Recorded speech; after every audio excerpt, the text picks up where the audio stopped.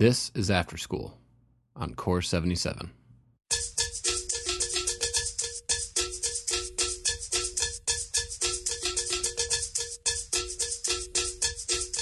I'm Don Lehman. If you've hung around Core 77 for a while, you've probably seen the name Yo pop up on the discussion boards and writing the occasional article on the main page. Yo happens to be the alias of my good friend, Michael DeTullo. Michael is a super talented designer who has worked for Evo, Nike, Converse, Frog, and is now the chief design officer of Sound United.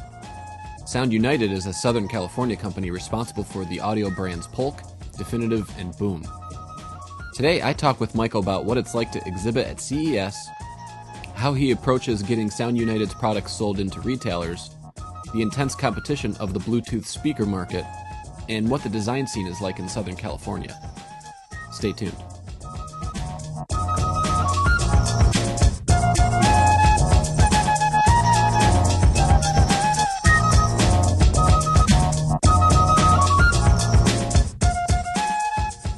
So CES, you were just there with Sound United in January.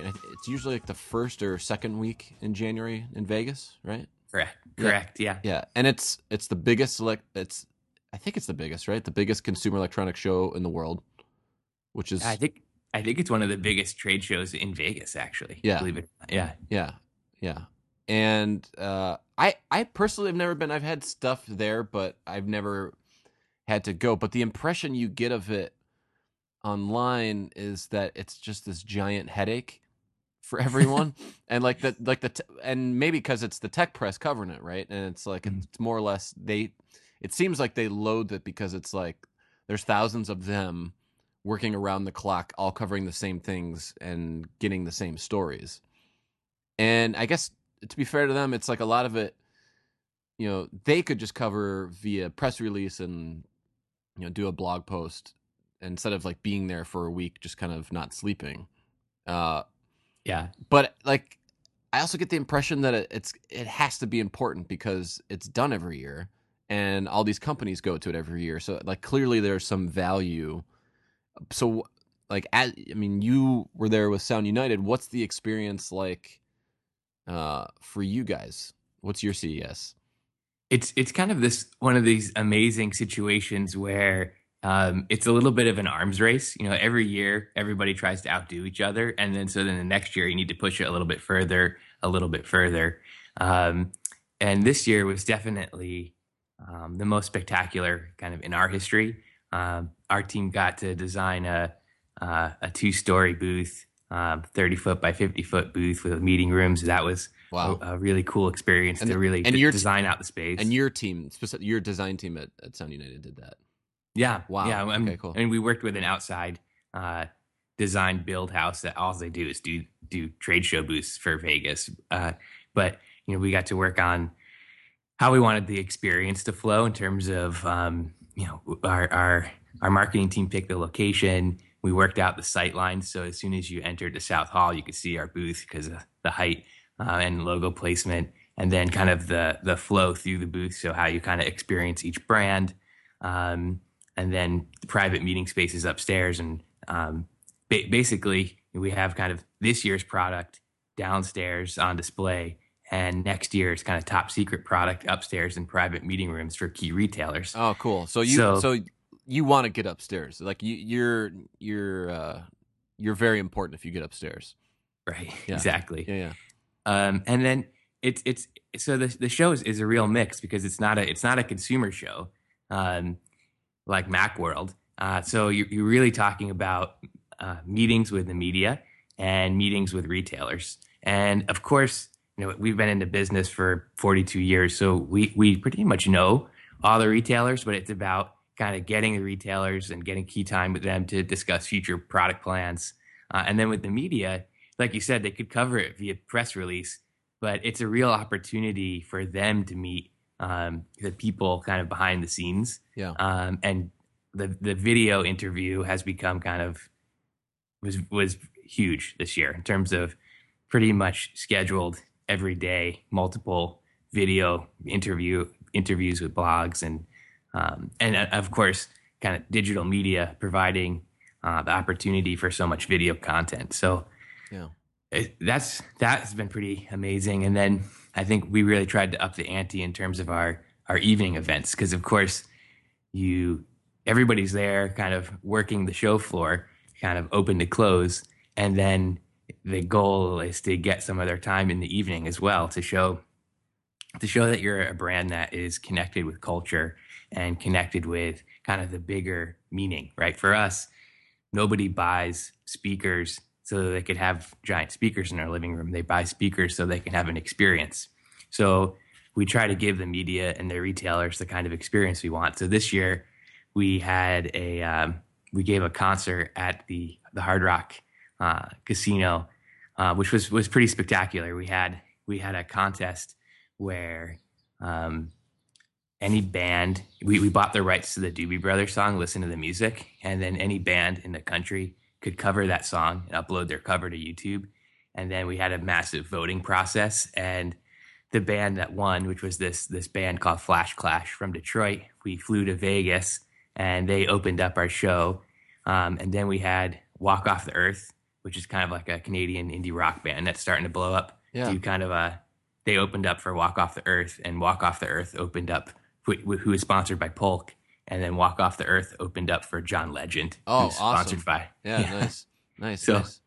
and it was an amazing week. I mean, from a design standpoint, like I said, we designed a booth to picking out the cocktail dresses that the servers wore at the event. It's like and the shoes and it's like getting down to from the very broad strategy of like, what are these brands about? How do we represent them down to, what jewelry are the cocktail waitresses wearing? Yeah, that's awesome. How much of your year is centered around planning for CES, or do you think of it like that? It's that's a good question. I mean, there's certainly a lot of time in Q4. I mean, most of the year is spent around product launches, right? So, and CES is always an interesting time because, like you said, it's the first week in January, but most of our key product launches are in Q3, Right? Because you need to get them in retail for the holidays. So you've basically come through this amazing process of like climbing Mount Everest to reach a Q3 launch, and then as soon as you hit that Q3 launch, you then have to switch over to thinking about, okay, CES. Like, what do we have in the hopper that is ready to show at CES? Right. Because basically we only want to show kind of Q2 launches at CES. Right. And On the bottom floor, and then the top floor, I'm assuming you're Right. showing the stuff that you want to launch for Christmas, maybe. Right, exactly. Yeah. So yeah, it's an interesting high tide, low tide throughout the year, and CES certainly provides an interesting bend in the curve. Yeah. How do you plan for it? Like maybe like when, so you start planning for it around maybe Q3, Q4, I guess. So are you thinking about CES 2015 already, or like what would be shown there, or how you would go about it? Yeah, we already are in terms of a roadmap. So Yeah. right now we have our Q3 2014 launch is all set, and our Q1, Q2 2015 launch is pretty much baked. It's tooling is being cut on Q3 and design is being firmed up on the Q1, Q2 stuff. So we pretty much know what we're going to show at CES already, and we do think of it in terms of that. Yeah. And then the actual kind of booth detailing and planning just doesn't happen until it's closer because it's too soon. Yeah. That's the part that's always amazing. I pretty much don't take any time off around the holidays anymore. My wife and I always take a trip in early November because we know after that it's just CES. Yeah. So, and this year it was basically the booth was being finished the day CES opened. So, and it's that way for everybody. I mean, you walk around the hall, Yeah. and it's like you can't talk to anybody because everybody is just in that last minute go mode, putting the finishing touches on their booth. There's always something that didn't fit.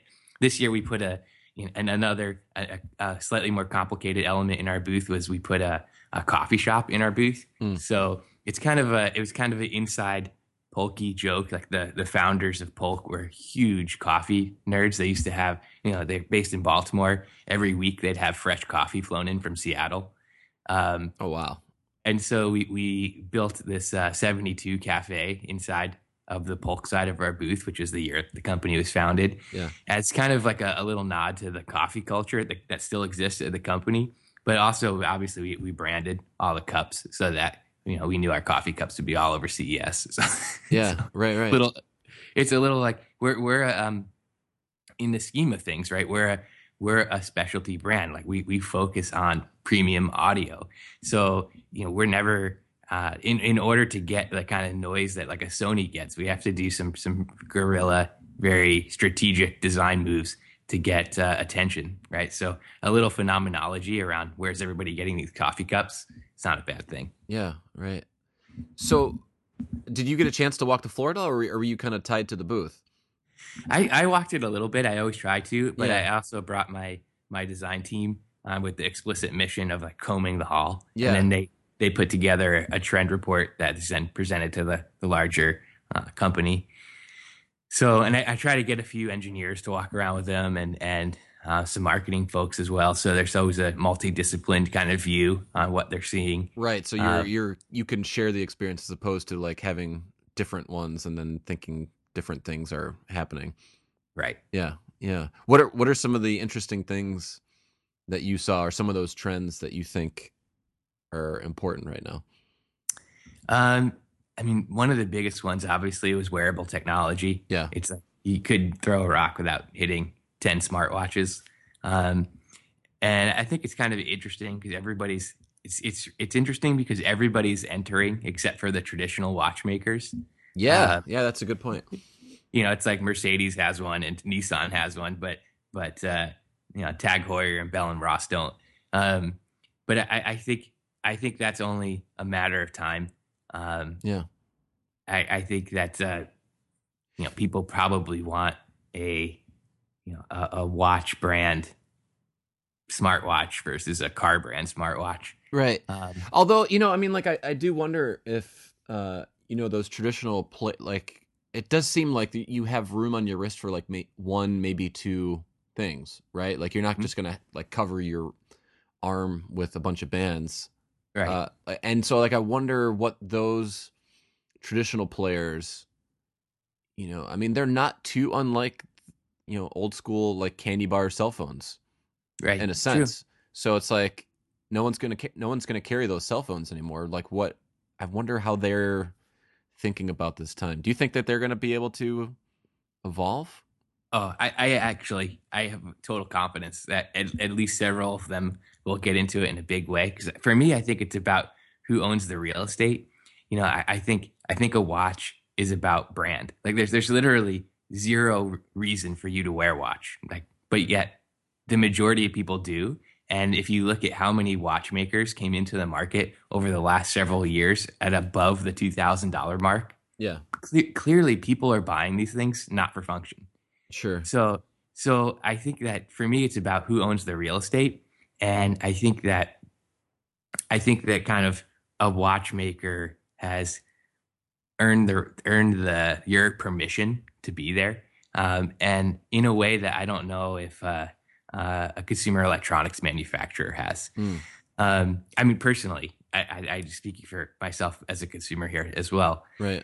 And then I think also when you look at the way the watch industry works, there's actually watchmakers for the most part. It's like an extended contract manufacturing industry. In a previous life, when I was a consultant right out of school, I did 30 or 40 watches for production, and the watchmakers don't typically make the guts, the internals, right? There's only several makers that make either, if it's an analog watch, it's called a movement. If it's a digital watch, it's called a module. Mm-hmm. And so they basically designed a case and the fitting and the design, the branding. And then they might work with a movement maker to say like, hey, I need like this type of chronograph with the hands here. But most of the time they're actually buying those movements with all those hard points already locked in off the shelf. So the industry is totally ripe for someone like a Samsung to create a digital module that any watchmaker could then Right. build a watch around. And I think if I was a Samsung or who else has been Qualcomm or whoever, I'd want to just make a module and then let the other company do all the work of like selling the thing. Right. Well, it actually seems like it would be more Google or Apple that would be, because it's like really it's going to be about the software Yeah. that runs that stuff. Yeah, so it almost seems like I think Google might be like to attack it in the way that you're talking about, like because they license Android, and I don't see Apple as the type of company that would want to, uh, you know, they like to have Do tight, that. yeah, well, right, they like to have tight Yeah. control over the experience and the hardware, but I think Google is more than willing to let a lot of people experiment with where their software goes. Yeah, you're 100% right. And Apple was probably one of the few CE brands that could pull it off in terms of like earning that permission to be on your wrist. Right. But Google, if I had to guess, they probably actually would work with an LG or a Samsung to actually build the module, build and market the module, um, or they might build it themselves. I mean, but typically they work with a hardware maker, and then they could then sell that little module to the watchmakers. Yeah. I don't know. I think it'll be interesting to see how it plays out, but clearly tons of interest in it at Yeah. CES. Yeah. Although I will say, I do wonder if Apple would be willing to do that, because they brought a few fashion executives on lately Yeah. into their executive team. Like they've got Angela Ahrens, she was CEO of Burberry. Now she's running their retail. I think they Yeah. had someone from Yves Saint Laurent it's kind of undefined what he's doing, but everyone's guessing it's part of their wearable strategy that they haven't shown anything yet. And iOS in the car is basically that, right? It's like you let your phone drive, basically be the brain for it, but then the screen is kind of this dummy screen that will, display this information for you. And It's true. maybe you do it that way. It is a different world at Apple right now, right? So, Yeah. I mean, like you mentioned, they brought over Angela from Burberry. She is amazing. Yeah. They also brought on Ben Schaefer, who was a coworker of mine at Nike. And all the blog speculation is about him working on wearable technology. Right. So, yeah, it'll be interesting to see how they Yeah. take it. Yeah. All right. Back to you guys though. So what else? So wearables for sure. Was there anything else that you think, maybe design trend wise, you see a lot at CES this past year? Well, we've talked about offline. We've talked about a lot of this return to natural materials and consumer electronics. Yeah. And I think this is part of a decades long arc. I don't think this will be a flash in the pan. I think this is kind of a part of there was this focus on consumer electronics in the home being, and outside of the home, mobile as well, being very, very high tech, being like the latest technology. And I think we really, I take digital cameras as an example, right? There was essentially a medium war between 35 millimeter and digital, and the digital cameras had a look super digital. Mm-hmm. And now that digital as a medium has won, right now we're seeing back in digital cameras, starting at the high end with the Leicas, right? But like leather wraps, more like nickel plated finishes. Mm-hmm. And it's like basically a return to just making a super nice camera that happens to be digital. And by the way, Leica being a good example in our watch discussion, right? Like a brand that transitioned from being a traditional maker to a digital maker. Now, obviously, a lot of traditional makers didn't make it, but some did. So now I think we're seeing a return to that focus on just making a highly crafted product.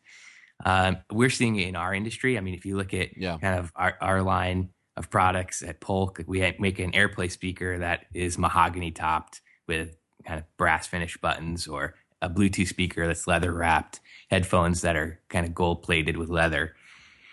And so we're seeing this across, a lot of other audio brands are picking up on this. I think it's just there's this, again, kind of the medium war is ending. People are switched over to digital mediums, or at least hybrid mediums. Like even if, you can network a phonograph, you can make a traditional medium more high tech. And so now that I think there's kind of a full embrace of this, there's kind of a return to just making a quality product.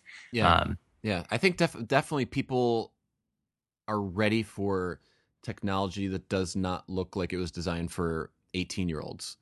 You right. know, like it's not like that glossy black, Batman tumbler plastic sitting in your living room. It's the beautiful Mad Men style, fits in with your decor. Like it looks like it's part of your life. It's not this like Yeah. foreign object anymore.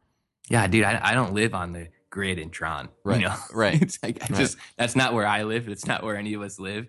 I live in a house with wooden doors and wooden furniture, and it's like I think the consumer electronics that live in my house should respond to their environment instead of stick out like sore thumbs. Right. Um, and so we're seeing it majorly at the niche level, whether we're talking about our brand or a brand like Grain Audio, or I mean, I've even started to see it. I didn't see it at CES, but I saw it at a show in Asia. I believe LG made a white and wood trimmed television. Yeah. And so, I mean, we're going to see it throughout the CE space. The question is like, when and how will it go mass? Mm-hmm. So, I mean, I see because I'm obviously pretty active on social media. For me, I love social media because it's just a giant, like, constant 24/7 ethnographic research dump. And so, I have a lot of obviously connected to a lot of designers, but also connected to a lot of non-designers. And I see a lot of people asking, like, when is this going to come out, or why don't you guys make this? And a lot of it is getting it to the point where it's mass enough that we can convince the national and global retailers to carry it. And then of course that's a chicken and the egg scenario, because how is it going to go mass if those guys don't carry it? Right. So And you need them, I mean, from your business standpoint, you need them basically to issue you a PO so you can start producing it. But until you start producing it, it's like it's not going to, like, you just can't force it, right? yeah. So for me it's a design challenge, right? It's like Yeah. how do I walk them there? How do I kind of get them to take what I call safe risks, right? And I mean, it's like you see it all the time. Like I was at Target yesterday, and they had a line of pans, like frying pans, pots, Mm-hmm. and you know how like frying pans are always like coated with like a black nonstick material. But these were coated with a gloss white nonstick material, and it's just like a super simple thing. But you're like, wow, I've never seen that before. Yeah. And it's a safe risk. It's not like, it's not like it's so shocking that a Target shopper, a national across the country shopper wouldn't buy it. Right. So how do I convince the retailers to make safe risks, and then how do we help to ensure that those products are successful so we can take the next step? Right. Because if they're not, then they won't trust us to make the next one. Right. So how do you kind of like what's your strategy when you like go into a meeting like that? What are you showing or talking about that gives them the faith to take a chance, even if it's not even a big, like, to us, taking a chance is a lot different than them taking a chance, because they got to make sure it sells. And if it's Right. too crazy, it's like they get concerned, they get stuck with a lot of product on their hand they can't get rid of.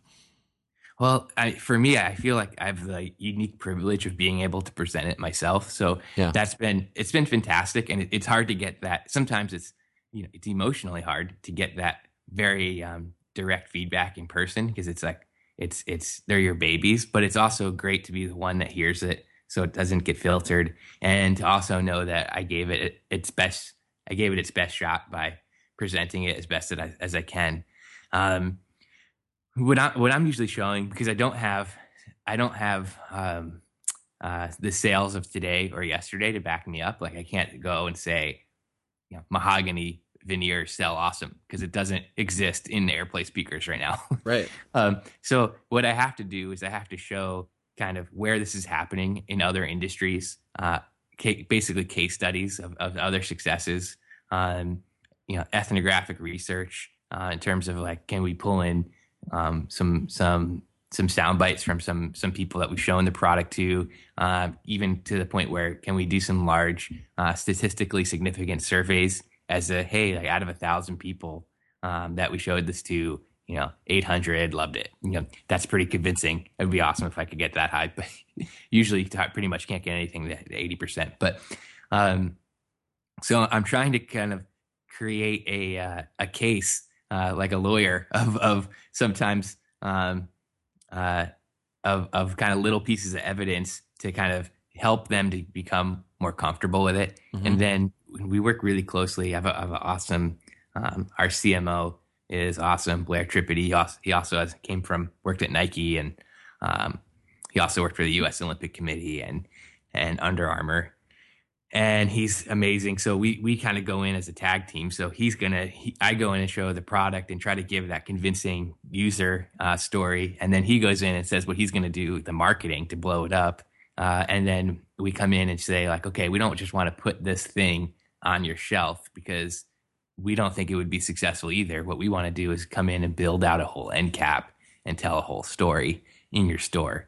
Because, a lot of these stores, like they're, what's called a unassisted sales floor, right? Like there's people working there, but it's not like the old days of like a specialty shop where someone you basically have a salesperson guiding you through the purchase.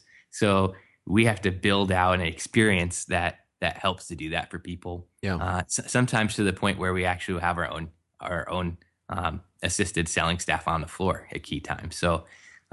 Again, just kind of like designing that experience. And it's a challenge, design is, I always say like design is the easiest part of my job now. It's all about the hard parts of the design are convincing of my job, are convincing people to do good design and take it in, whether it's, coaching my team or working something through our internal system, bringing retailers into our design process also is another thing. Yeah. I do some co-design with them so that they feel ownership over the product. So there's a lot of different ways to do it. Yeah, and how often I'm wondering, like, do you take a long view strategy with some of this stuff where it's like if you show this today, it might have some resistance, but if you don't show it today, it's going to have the same resistance 6 months or a year from now. So you have to kind of show it now to help build the acceptance later on, maybe.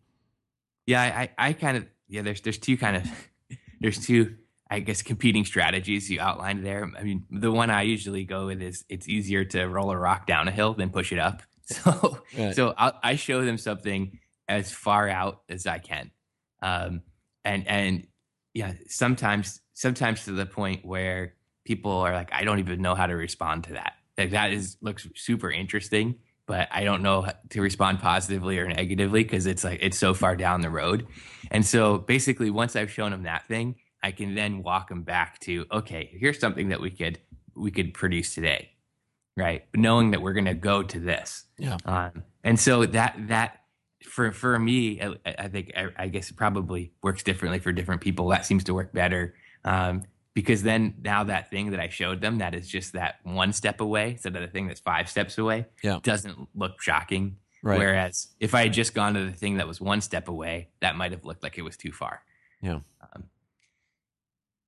Yeah. And I guess the challenge that like most companies have, I mean, and I think, like consumers think of this as like, well, if Apple comes out with something, they just, throw their weight behind it and they feel comfortable with it. But that's because they're Apple, right? I mean, like most people, they need to have retail partners when they do this stuff. They don't have the store where they know it's going to be featured and they can like throw the, mega billion-dollar campaign behind it, right? It's this partnership between retail and you guys.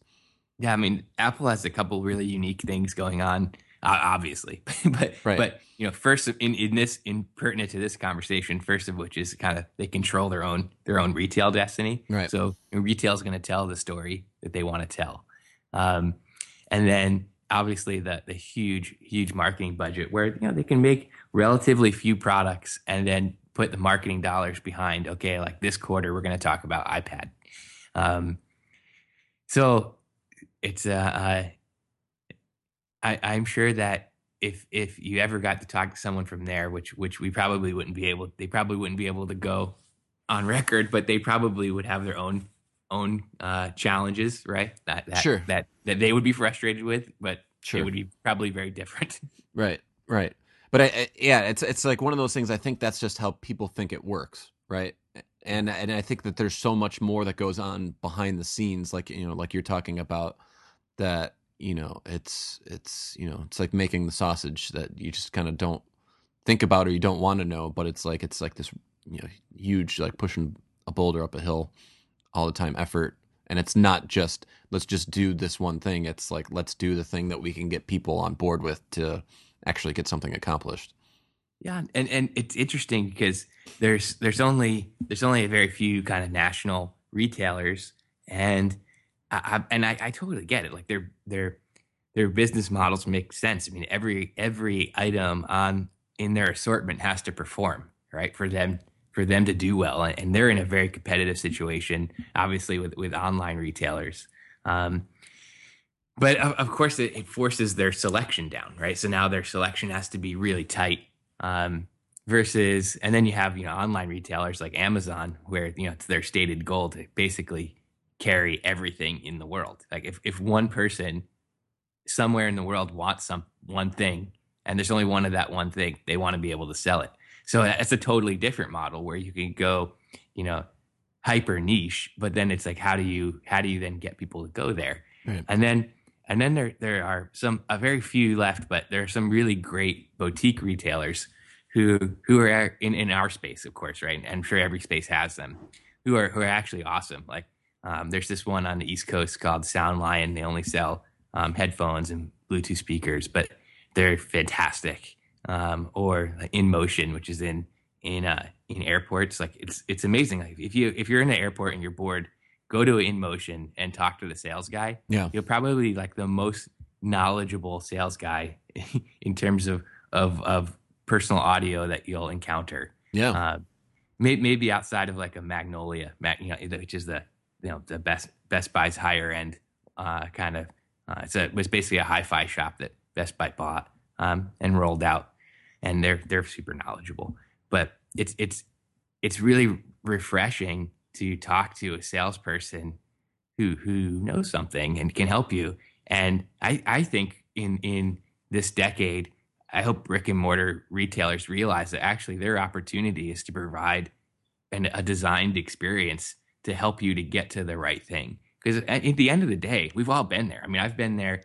We've all been at Staples looking at a wall of printers and thinking, which one of these should I get? I have no idea. you Yeah. know, Yeah. and it just would be nice to talk to somebody who knew, versus like combing through 300 online reviews yourself.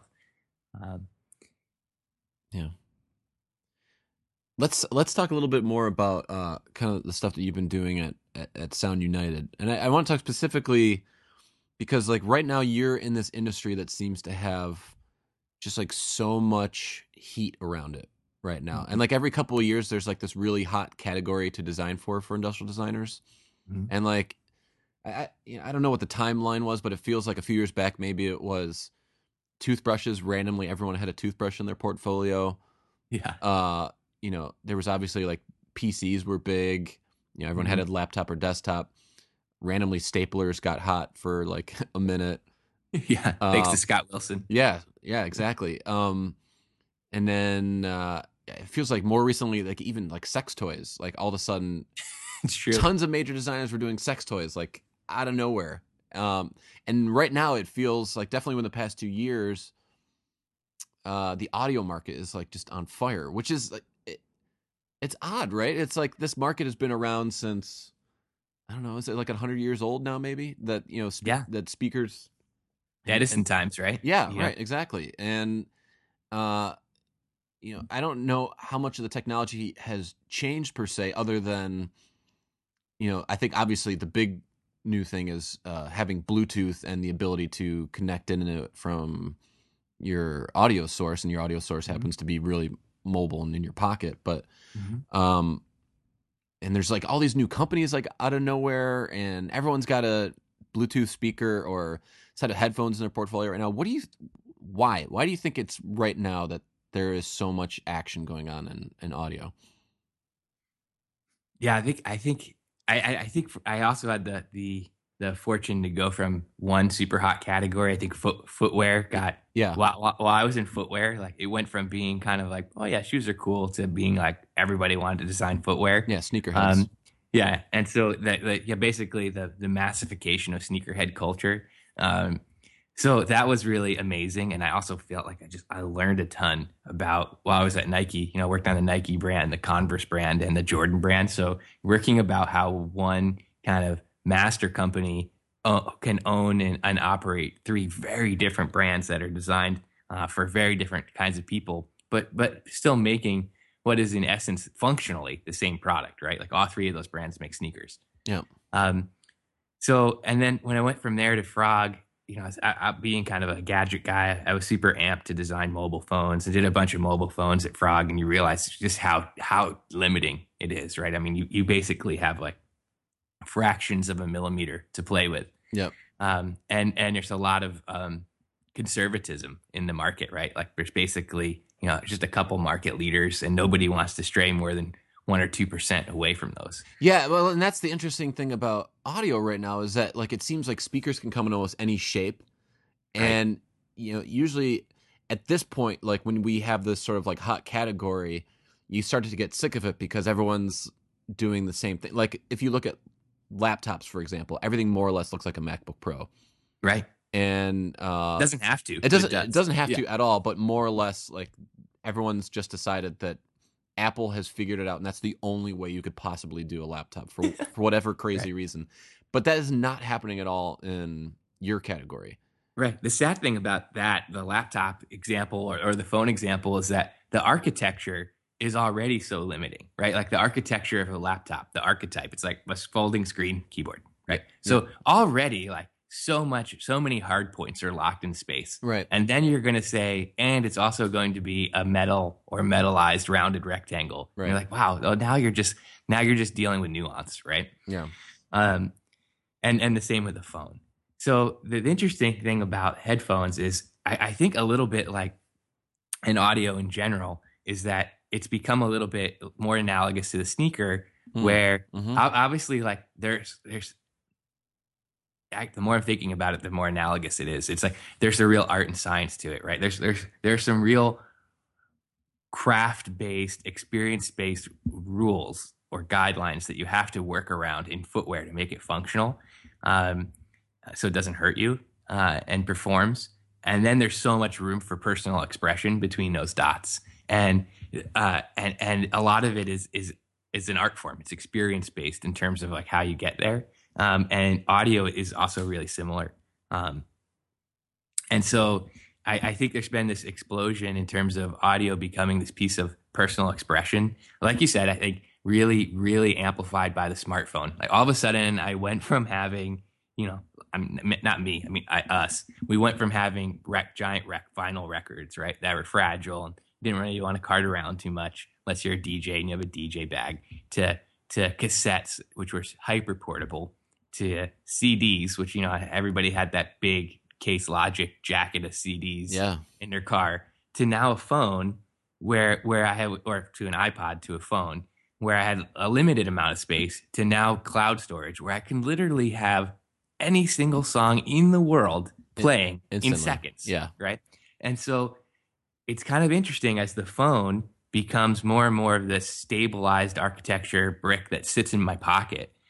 And now that the audio becomes the expression of that experience, right? Whether it's a speaker in the room, whether it's a Bluetooth speaker, AirPlay speaker, or a networked speaker, or headphones, they become the physical manifestation of the experience, right? Yeah. So, and I think what's cool about it is it's avoided the lock into a very narrow aesthetic, because you're playing music and there are so many different forms of music, right? Like music is the to me, it's like the focusing of human emotion into a sound. I mean, music predates language. So it's like very reptilian brain level for us. Like it's very emotional, it's very deep, and I think because of that, there's going to be a massive amount of ways that it expresses itself.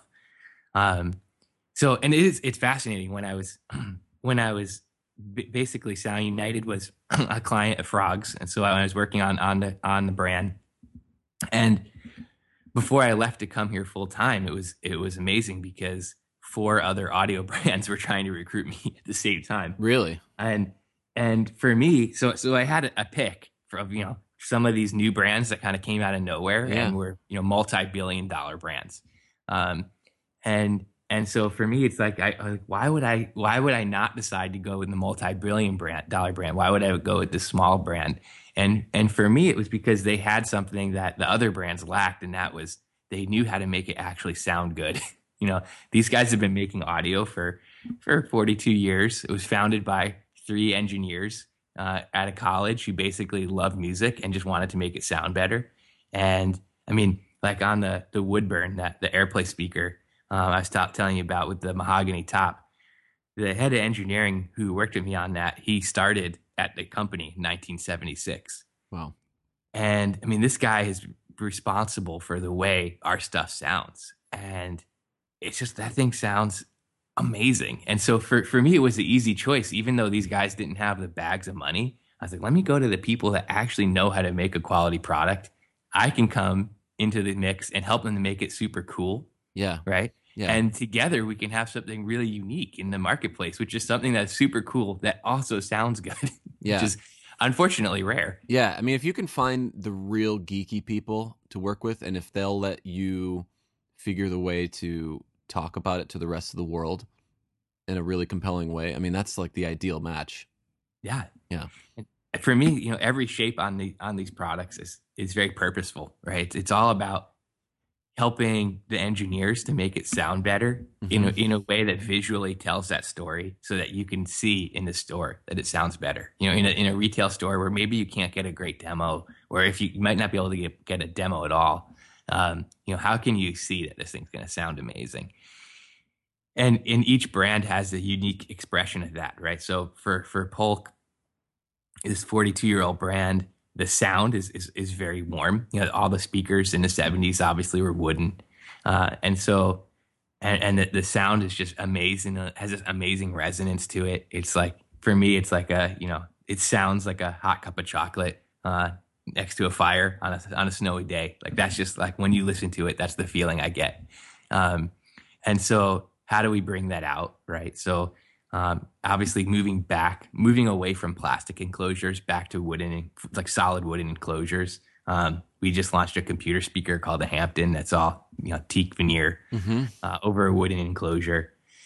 And then the radius corners are all about kind of dispersing internal standing waves, right? So it's this organic shape, but purposefully so. Yeah. And then like layering in it's so it has this look of this like, amazing heritage brand, but then layering in all this technology. So like those Hampton speakers, computer speakers that I was telling you about, it's like they have their own digital to analog converter. So you bypass your laptop's DAC, which is always crappy, even in the best laptops, and you connect via USB, and we handle all the digital signal processing, so we make it sound exactly the way it should. Yeah. And layering in all these like layers of high tech on the inside, but it's like it doesn't have to hit you over the face like that. Like I said, it doesn't have to doesn't have to look like a transformer. Yeah, well, and the interesting thing about the fact that, and I think that your category is the first wave of this, but Mhm. the fact that these smartphone and these mobile OSs can drive so much, like that, the biggest limiting factor for getting technology into products before was that basically you had to build a mini computer and jam it into something else. Mhm. And now it's like, well, everyone has a computer in their pocket. That can be the computer that drives it.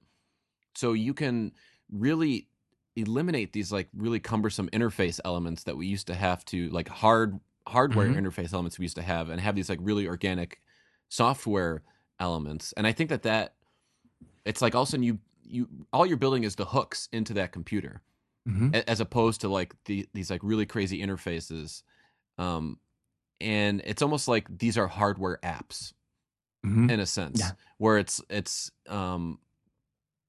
kind of the true kind of like culmination of, like this is what post PC experience really is about, where it's like not, you don't have this like computer that you go to. It's like the computer stuff is all around you. It doesn't even feel like a computer. And I think that the speakers are like the first wave of this, and smart wearables type stuff. That's kind of like the next little step, but it's gonna like go everywhere. Like Nest, I think, is a really good example of this. Hmm. Um, yeah, I mean, it's just like such an awesome time to be an industrial designer, because like finally you can play with all of these elements and make everything, kind of like really smart in a way that wasn't possible before. But it's like it's not limited to laptops and Hmm. desktops and cell phones anymore. It's like literally everything. I really like that verbal analogy you made to a hardware app. I mean, I think it is true, it's kind of like when we're talking about a home, and you're outside the home, your office, you're on the bus or on the subway. We're talking about inserting tons of hardware apps, right? Like whether it's your AV system under your television, or whether it's a secondary system in a bedroom, or your headphones, or your car audio. I mean, these are also all basically hardware inserts into your life that basically need to connect to a smartphone. Yep. And even the smartphone is a hardware app, because really the real computer is the cloud, right? So it's this really kind of this notion of dispersed computing, and what's also called a headless interface, right? So the speaker is a headless interface, in the fact that it can give you all kinds of audio feedback, and Yep. is actually pretty intelligent, and it has to be intelligent enough to talk to your smartphone. Um, but uh, and it has some we have some interesting things that we're going to be pushing in the next 3 to 5 years in terms of what that can do and how that can integrate Yeah. into your life. But it's we're not interested in putting a screen on it, because you Right. already have a screen. Yeah, I mean that, and that's the Yeah. huge thing. I think that Right. that gets lost is like, we were stuck with these like really crappy segmented displays before, like dot matrix type displays, and there was like such, and you would have like hardware buttons like on the side of those displays that Hmm. maybe you can like navigate menus if you could remember, the correct path. Whereas like now it's like you've got this screen that can literally do anything, and it's like in your hands, and you Hmm. don't need to build in this like crappy interface anymore. You can just focus on what that piece of hardware is supposed to do, and have this like software hook. It's a little bit like when you think about that Google modular phone. It's been kind of making the rounds in the blogs, Right. which is kind of like, well, we don't have to talk about it too much, but it just reminds me of that, which reminds me of like this idea of modularity in your life, right? Like this product is the modular part. So you'll see on that Woodburn Hampton, the interface is obsessively minimal, Yeah. and on our definitive stuff the same. And we're planning to go even more and more minimal as time goes on, because there are other ways that you can interact with the device, whether it's on your phone, or other ways I can't talk about, Sure. but there doesn't need to be a screen, and there doesn't need to be hardware buttons, because it's an audio device, so it can talk to you, Yep. and you could talk to it. So I think that in the future we'll see these things be more intelligent, but like you said, not a full computer. Like they'll be very selectively intelligent, um, Yeah. and like little friends in your home, really. Yeah, and it's like it's happening in full force in audio, but it's going to happen in literally every other product in your home. Oh yeah, And for it sure. and it's like that, it's like such an awesome time to be an industrial designer right now, I think, because of that. Well, Because it's like we're defining all of these new experiences that were either under the purview of like software people or whatever, but it's like it's really this merger of all those things now, or it's like, and we have to be the ones to kind of synthesize how that actually happens. So it's super fun. closing the loop a little bit on our conversation, but getting back to the most interesting things at CES, I think the second most interesting thing I saw at CES is what our friends at Qualcomm are doing Hmm. with AllJoyn. Um, and they had an AllJoyn home demo set up. So they What's had all like a join? it's basically, one of the many ways that's being explored out there that gets at the Internet of Things, Yeah, right? yeah. So they had literally a home um, like mocked up with multiple rooms and all kinds of hardware in multiple rooms, and all that hardware talked to each other without screens. So like there was like a moment where he left the fridge open, and within 45 seconds, like a speaker in the living room said, like, "Hey, your fridge is open." So it's basically all these different, and the speaker isn't talking to the fridge, and the fridge isn't talking to the speaker, but they're both talking to the cloud. Yep. So the speaker is saying to the cloud, "Hey, I'm open. Tell whatever devices in Michael's home that should know this, that I'm open." And so the cloud then says to the home, "Hey, devices that are supposed to say something right now, say something." And they are. And so, they had another one where like the room got really hot, so he turned the air conditioning down, and the LED, all the bulbs in the room were LED, and they're all smart bulbs. And they turned the tonality of the color of the LEDs from warm to cool so that you would feel cooler, even though the air conditioner hadn't totally kicked in yet. But Oh, also to just let you know that it was cooling the room, yeah. but That's only by like a couple shades, right? Like it wasn't like it turned the room blue. So it can be super nuanced, and you can have all this hardware, door locks and light bulbs and thermostats and all talking to each other. And to me, that's the exciting thing. And I think, like you said, audio is this really interesting entree into that because people want it. yeah, and it's really it's one of the only industries right now where the whole ecosystem is fully in place, right? Because you've got that cloud based music, you've got the apps on your phone that work, and you've got speakers out there in the world. So it's yeah, and everything's gonna be like it's oh god, it's just so it's such an awesome time right now because I think that uh experimentation that you can have in audio where the speaker can look literally almost like anything is going to translate to a lot of different things very soon. And I think expected, the ways you think something's going to expect to look can change very soon. Yeah. And I think it's interesting because it's this industry with this interesting dichotomy of, while the source is rapidly changing, Yeah. right? From vinyl records to the cloud. The art of making a really good speaker isn't like that. There's Hmm. just a ton of physics involved in terms of like moving air, right? Like a driver basically moves air back and forth, and those laws of physics aren't changing.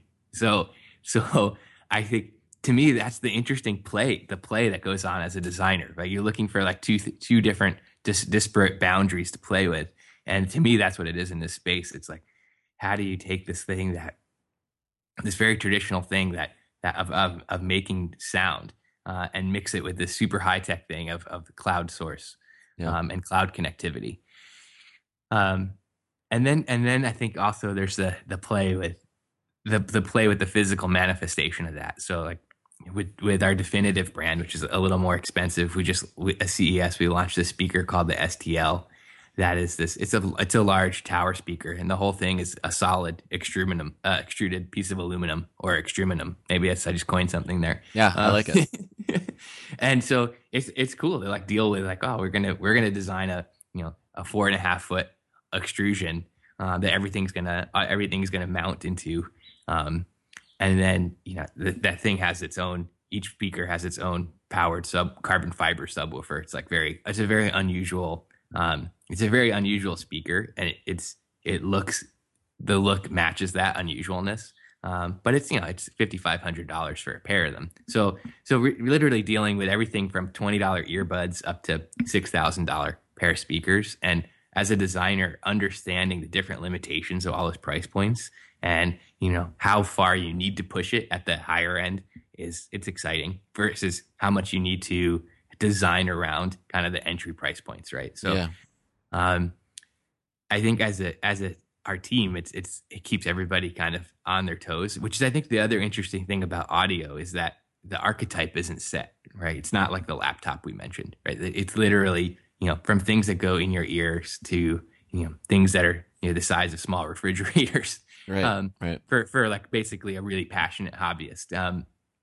So to me, that's cool to work at those different scales and to be involved with kind of very different types of lifestyles from a college kid who wants some durable earbuds to, somebody who kind of is at a very different life stage and wants a very premium experience.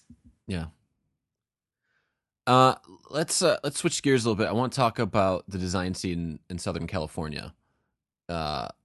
Your Sound United's in Vista, right?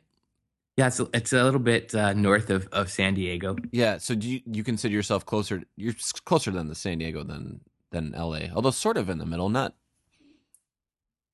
Yeah, we're about 35 minutes from San Diego. Okay. And depending on traffic, between an hour and a half and 2.5 hours from LA. So definitely closer to San Diego. Okay. Okay.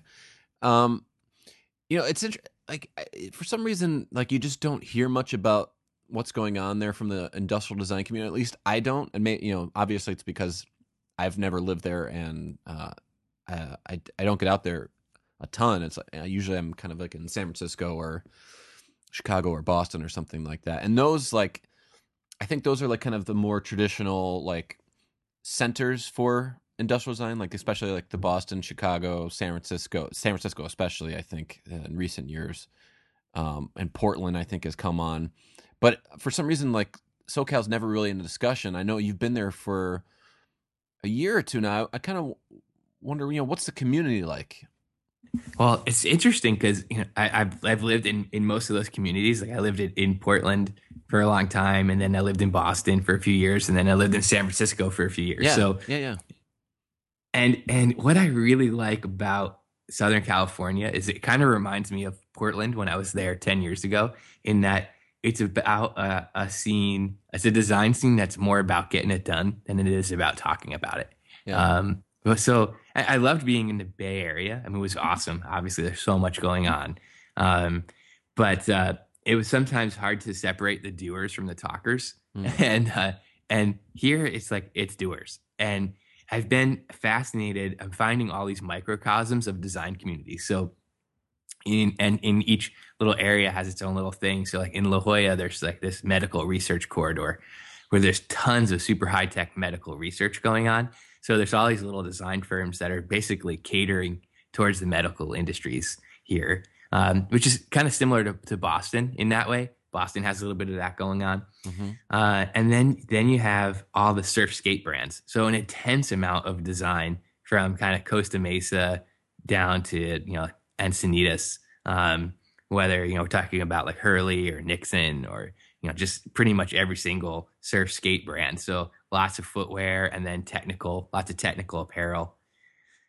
And then, so that's like super different than medical industries. Right. And then, the third one is the automotive industry. So pretty much from LA down to San Diego, they're in a lot of different towns. There are advanced R&D centers for automotive. So in Carlsbad, there's Mercedes. In La Jolla, you have Nissan Infiniti. So you have those little things popped in there. And then the fourth set, the one that you really probably hear the least about down here, but is really kind of under the radar, is consumer electronics. Mm-hmm. You have Sony's U.S. headquarters here. You have Qualcomm. You have, obviously us. If I dare put us in that mix. You're in the mix. Yeah, we are. Then, but just they're at a big scale. Yeah, sure. And then I think, and so you have all these designers that are working there, and then also design firms like Ziba and Gad Shannon, who are servicing those clients. So, but the amazing thing is, like you said, it's I think very under the radar, and I think we kind of, what I'm getting from the community is we kind of like it that way. Yeah. It's just kind of about like doing good work, and also there's this amazing balance between work and life here, because it's about like doing really good work, working super hard, and then going surfing. I don't do that, but most people do. um, Yeah. and and so this sense about kind of, I think there's this really good understanding that maybe I've only ever experienced in Portland, is that the design and technology is in service of a life, right? Like people don't live for the technology. The technology lives for people, Right. and I think that's been a really refreshing daily reminder, because you can get really caught up in the microcosm of of of the industry, and I think it's important to remember that the industry serves people, not the other way around. Yeah. So do you guys, and I mean, like you guys, I mean, like, the design community in general, like, one of the impressions I have of Southern California is because it's so kind of spread out and sprawling that maybe there's not kind of those, you know, centralized, urban type cores the way, you know, like New York or Chicago or San Fran sort of has. Like, do you guys get together? Like, what? How do you get, interact with everyone there?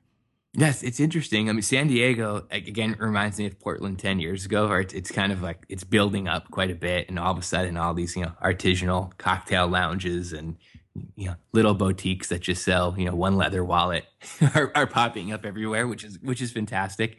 And then it's really, the area is really about these like very small coastal towns that dot the coast all the way up, and that's where everybody hangs out, kind of, and and gets beers. There's a really great group called IDSD, Industrial Design San Diego, headed up by Chris Ross, who owns his own design firm up in Carlsbad. And he's great. It's not affiliated with the IDSA. It's just kind of its own thing, Mm. and it doesn't cost anything. And it's basically a LinkedIn group, and the LinkedIn group basically is there to create events. So basically, there's a monthly happy hour, and then some he also puts on a lecture series. Um, so and it is dispersed, and it obviously, car culture is a massive part of the culture down here. But people are also kind of accustomed to kind of getting around, so Yeah. that helps. Yeah. But I love the tightness of it. I mean, at the IDSD events, I mean, usually it's like somewhere probably 25 to 30 people, which is not bad. Yeah. It's considering, but because of the tightness of the community, everybody is super engaged and interested in each other. Versus, I've been to design events in the Bay Area where 50 people, 60 people will turn out, but people only talk to the people that came with. And I'm like, why are we here? This doesn't make any. No one wants to talk to anybody. Right. Right. So when you're recruiting people for your design team, have you been able to pull them in from that Southern California area, or are you getting them from all over? Me. I'm focused on just getting the best people. Period. Yeah. And that's kind of, that's what I've had the privilege of working with at Nike and at Frog, and so I'm not super concerned with where somebody is at the moment. I think we also kind of had to kind of earn our stripes in the area. So Mm. right now I have four industrial designers, and so when I put out the job notices for those four, I was really surprised how few local candidates we got, but we did hire one guy who was local. Yeah. And then I had two that came from the East Coast and one from Ohio, where so many good designers come from. That could be a topic for another podcast. Yeah. You're not joking. Like, that's like a for real thing, right? Yeah, it is. Yeah. Yeah. I don't know why, but I have my hypothesis. But Well, yeah, but we'll save it for another time. Yeah. 'Cause that's too huge a discussion. But Yeah. so keep going. Yeah.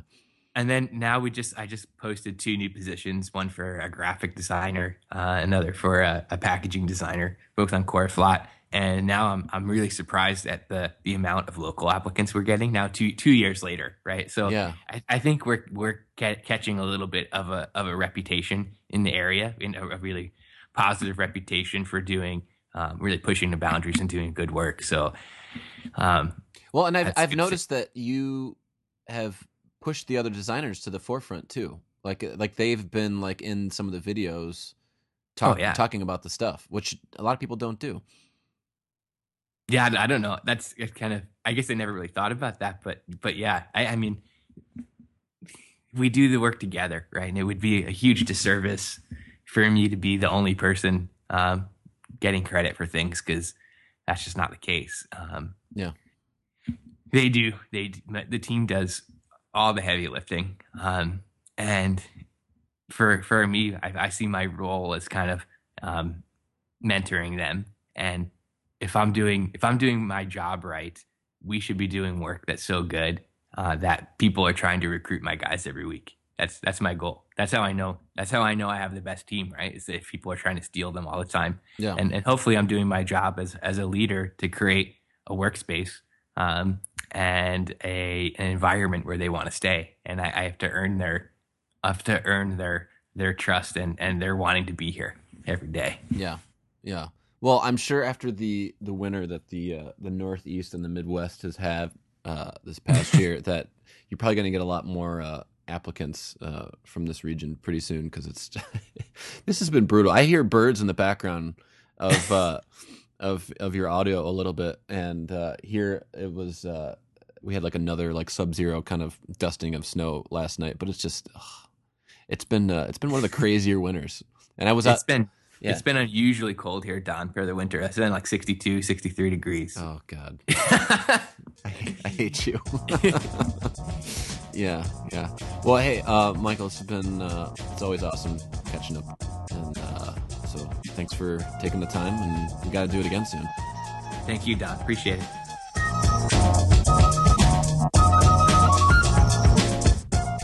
Well, that's our show. I want to thank Michael for being our guest today. You can check out the work he does as the Chief Design Officer of Sound United by going to soundunited.com. You can also follow him on Twitter. His username is @MichaelDetullo, and you can check out his portfolio site at michaeldetullo.com. You can subscribe to After School on iTunes.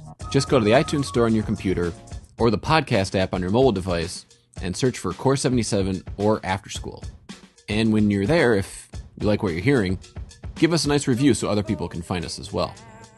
Also on Core 77, we include show notes that link you to all of the stuff you heard us talking about with Michael. You can follow me and the After School podcast on Twitter @AfterSchool, and you can follow Core 77 on Twitter @Core77. After School's theme song is Introducing Today by Disco Lobos. I'm Don Lehman. Talk to you soon.